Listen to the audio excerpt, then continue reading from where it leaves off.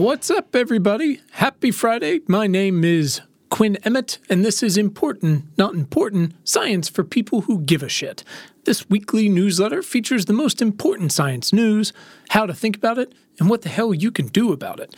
Hit subscribe right now so you get this audio newsletter every Friday, plus our conversations with the smartest people in the world who, for some reason, talk to me on Mondays. You can find the digital version and links to everything at newsletter.importantnotimportant.com or right from your show notes. And of course, you can join our community and support our work by becoming a member. You can work alongside some truly incredible folks on the front lines of the future, join monthly live special guest sessions, plus some other events, get exclusive reports and quarterly updates on the business, first looks at some investment opportunities we're working on, and of course, invitations to share your work and participate in working groups and panels with other folks. So you can do all of that at newsletter.importantnotimportant.com or the link in your show notes, all of which helps to make sure this work continues. It's Friday, May 13th somehow, 2022. Here's the news. In climate change news, as the historic drought or desertification or aridification continues in the American West, I don't know why we don't have a name for this very big thing yet, but anyways, as the Earth heats up even quicker than expected, the massively complex and convoluted systems we built to make the West livable at scale, so tens of millions of folks, among the most complex things we've ever built anywhere, all those systems, the people behind it, the people benefiting from them, having a bit of a come to Jesus moment. So here's how to understand it. The great American Western dams, rivers, thousands of reservoirs, including things like Flaming Gorge, Glen Canyon, Lakes Powell and Meade, the Sacramento and Colorado rivers, they simultaneously do two things: divert water for drinking and for farms, and they provide hydropower to, again, those tens of millions of people and acres of farmland in Southern California and across the Southwest. So they're in trouble. Many of the dams are in poor condition, or they're just holding back far less water than they used to, thanks to climate change. So less fresh water means less drinking water, less farming water, and less hydropower. And less power from hydro is particularly complicated because here's the deal. The West is getting hotter during the day more often, but it's actually also getting hotter at night, and that sucks more. So we're using not only more air conditioners, but using them throughout the day and night. And we're using them at night when there's no solar power. So Western utilities have thousands of miles of power lines, many of which have already exploded. They're exposed to an increasing number of fires from that same heat. Meanwhile, California can't decide whether to close its aging nuclear plant, and of course it hasn't built a new one in decades. All in all, it's going to be increasingly dependent on that renewable energy. Here's the other thing. There aren't yet, growth mindset, already enough batteries to store that renewable energy and not enough battery materials in the domestic supply chain to build more of them and faster. And again, all of those are connected and dependent on those same exposed above-ground power lines, which most recent estimates say would cost billions to bury and take at least a decade. So also there's going to be an earthquake at some point. So look, any way you slice it, we're looking at more blackouts like those of 2020, whether they're planned or not. Not unlike COVID and public health, the day-to-day infrastructure and support systems of the 20th century simply are not built to be tested in a real way. And so far, we seemed disinclined at best to consider the broader implications of what that means. And so we're doing mandated water restrictions, more efforts at water recycling and drip irrigation, more efforts at, unfortunately, increasingly dangerous, as we've seen in New Mexico this week, prescribed burns, more fighting over expensive, power-hungry, and ecosystem trashing, maybe essential desalination plants. You got fewer farms, fewer crops, fewer farmers. So look, maybe you're not in the mood to answer my big questions, but we have to ask them, which is, why is the West in this situation, and did it have to be this way? So let's start there. And the answers might be that this infrastructure was the only way the West was going to be livable at scale, but it required perfect conditions, which is what the West has had for about 100 years. And unfortunately, those conditions don't exist anymore, so maybe it can't exist at scale any longer either. All of this, hundreds of thousands of indigenous people who live for tens of thousands of years on the same lands, could have attested to if we had not systematically wiped them out, but their descendants are still attesting to those things. The point is, there's no average precipitation years in the West, really ever, but far fewer now that we've done what we've done. And so the systems we built, because the finite resource that they shuttled around, water, is much less, the systems are failing. They're becoming useless. Meanwhile, look, the climate tech money is flowing, and that's great. Speaker Pelosi half-heartedly wants us to do something on climate for the children. But look, despite steadily, if incrementally, fewer emissions from countries like the U.S., that's right, they have gone down, we're still not doing anywhere near enough, while the fossil fuel industry commits billions to new projects. So, in a nutshell, the West is just beginning to undergo a huge number of productive trade-offs that are going to come as a shock to most folks who've enjoyed and profited off of almost a century of uninterrupted and relative bliss. But that bliss was always a temporary facade. And so the trade-offs are just going to have to be larger, really a holistic paradigm shift, prompted by whatever the answer to this question may be, which is, if the West as we built it isn't sustainable, what version of it is? So here's what you can do. The fabulous Khan Academy has beta launched a new middle school earth science curriculum.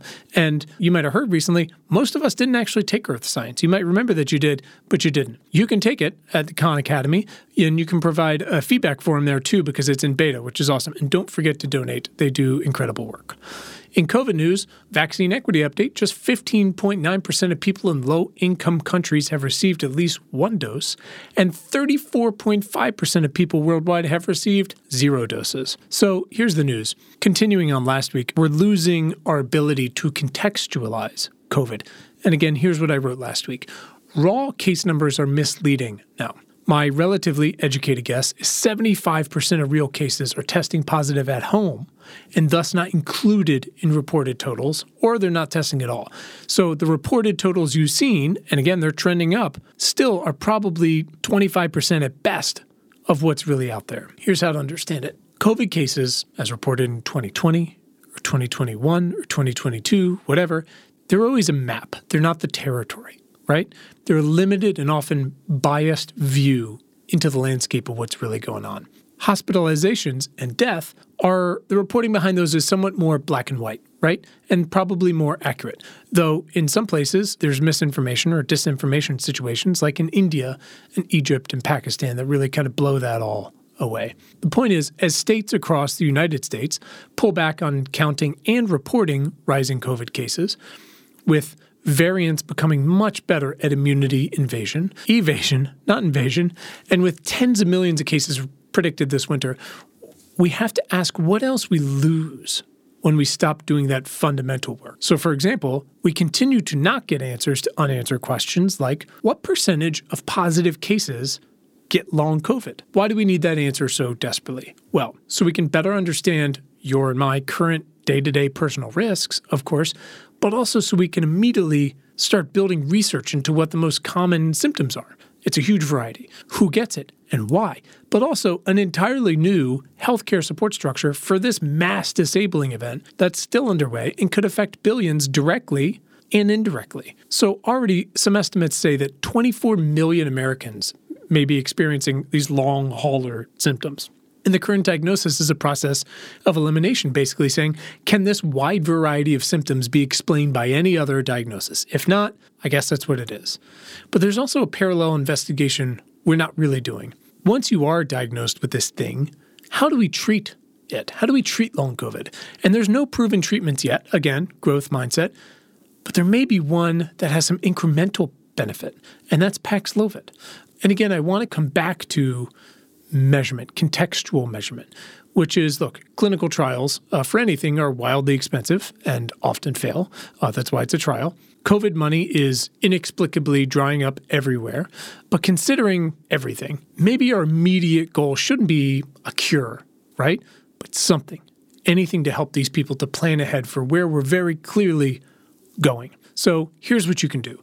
If you've had COVID or someone you know has, One, talk to your doctor, not a doctor, this guy, and then direct yourself or that person towards Recover, which is an NIH, National Institute of Health-led research project to better understand what the hell we're dealing with long COVID. Note, participants will not receive treatment, but you can find a study near you. There's like 30 centers already set up, so check that out. In food and water news, America's nationwide baby formula shortage is getting worse. And I'll quote Jed Lugham from the incredible Popular Information here. The national out-of-stock rate for baby formula reached 43% last week. And there are a variety of reasons why baby formula is in short supply.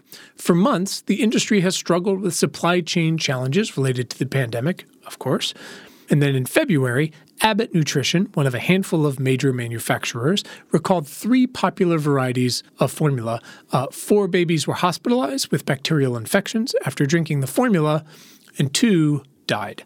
So here's how to understand it. Like abortion, which again we talked about last week, it's helpful to remember the table stakes here, which is that the U.S. has no guaranteed paid family leave, no guaranteed sick leave, and no more child tax credit, which worked great. So the repercussions of having a baby at all, even if you choose to, are enormous.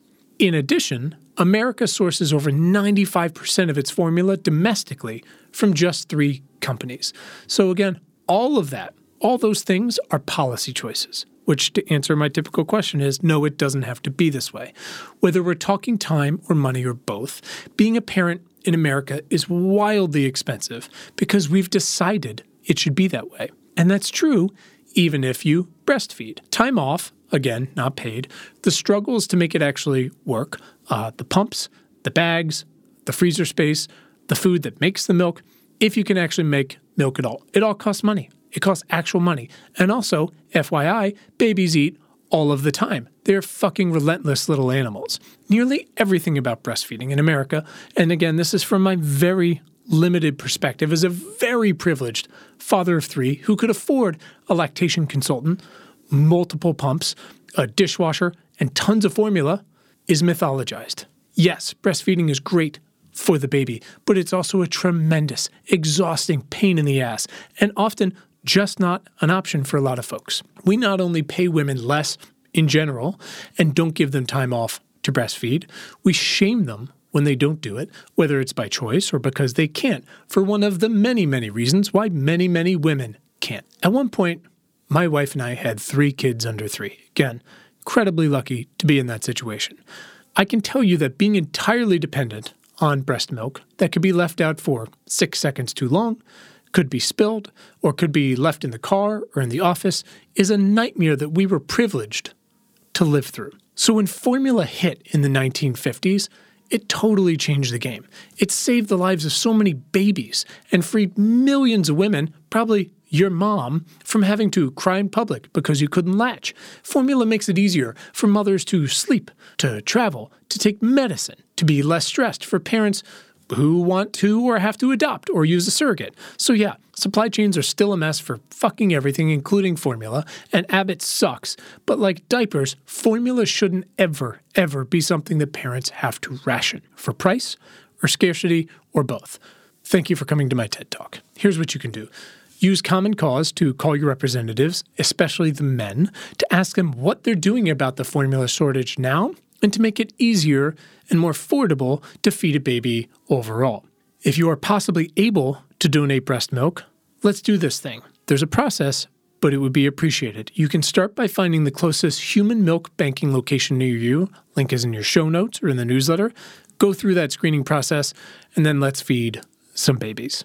In health and bio news, so we're going to talk about bad guys now. New federal estimates say that almost 108,000 people died from drug overdoses in 2021 in America, which is a 15% increase over 2020. Over 80,000 of those involved opioids, and 71,000 involved illegally manufactured fentanyl. Here's how to understand it. Overdose deaths actually dropped for the first time in decades in 2018. But while correlation does not imply causation, they've skyrocketed since then for some big reason. From NPR, a recent study showed that for the first time in a decade, the number of teens who died from overdoses rose in 2020. Addiction researchers think it's primarily because fentanyl is becoming increasingly added into counterfeit prescription drugs, which are popular among this age group. So listen, you've probably heard at this point of the notoriously monstrous Sackler family, their company Purdue Pharma, and their brand name drug OxyContin, but it turns out, like Contra, they weren't the final boss after all. In the Washington Post this week, 1.4 million newly available records revealed Mallinckrodt Pharmaceuticals, the largest manufacturer of opioids in the U.S. with a 27% share from 2006 to 2014, once cultivated 200-plus doctors to reliably prescribe their drugs. Just a quarter of those doctors have been convicted of crimes, had their licenses revoked, or paid fines. From the article, Mallinckrodt's 30-milligram oxycodone tablet became the preferred drug on the street, according to the DEA. The baby blue-colored pills, the equivalent of a hit of heroin, became so ubiquitous that the smuggling route from Florida to Appalachia became known as the Blue Highway. I'm going to include 2 more quotes here from the company's promotional materials to doctors. I need you to know how truly fucked up and prevalent American gaslighting can be, whether we're talking cigarettes, fossil fuels, or opioids. The company's promotional material included a reggae song with the chorus, "You can start at the middle, you can start at the top, you can start with very little, but that's not where you should stop. Your patient needs relief, man, so please do what you should." And secondly, with older adults, start dose low, go slow, the company wrote in marketing material for drug industry trade shows, but go. Here's what you can do. Please just read the entire Washington Post piece. It's in the show notes and in the newsletter, and share it with people so we understand what's being done to us. In Beep Boop News, which again could be anything from artificial intelligence to data privacy to cybersecurity, whatever. The ACLU won a settlement this week with Clearview AI, the sketchy face surveillance company we've talked about quite a bit and is used the world over by governments and police departments and everyone. Look, Clearview isn't alone in this profiting off the historic invasion of privacy we're going through, as I've documented over and over. Every win for data privacy is just that, a win. Again, incremental progress. We can all agree that GDPR, or as you know it, on every fucking website, except all cookies, is annoying and possibly an enormous waste of effort and money. But that doesn't mean we can't learn from it, and that more and better data privacy laws aren't needed. Connecticut, as we said, is the recent 5th state with a data privacy law, only 45 states to go. Meanwhile, Congress has been actually trying to pass a federal version since, we were using carrier pigeons. And they're still at it just this week. But have no doubt, it might never happen, or it might be watered down. But like Paxlovid and long COVID research, like California's water rationing, of course we need more, much more. I'm never going to stop pushing for more and better. But we learn from every incremental bit of progress, however compromised, however tainted by industry. Each new law and improvement buoys activists and supporters. It improves social norms and begins to unravel the structures designed to extract maximum profit at whatever social cost. Here's what you can do. Get involved with Fight for the Future. They've been around for a decade to help support antitrust bills, net neutrality, and to fight facial recognition, among so many other essential movements of this digital time. Here's 10 things from my notebook. Please get the elderly in your life a booster. They work incredibly well.